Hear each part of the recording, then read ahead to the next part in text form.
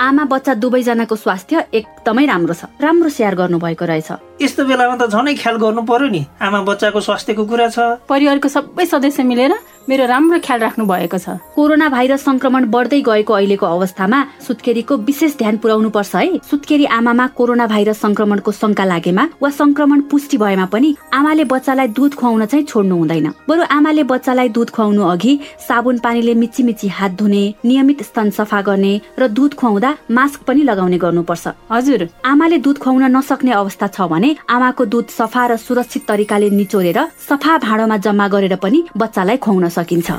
नेपाल सरकार, स्वास्थ्य तथा जनसंख्या मन्त्रालय, राष्ट्रिय स्वास्थ्य शिक्षा सूचना तथा संचार केन्द्र, USAID र सुआहारा भन्छिन् आमा परिवारकै स्वास्थ्यका लागि।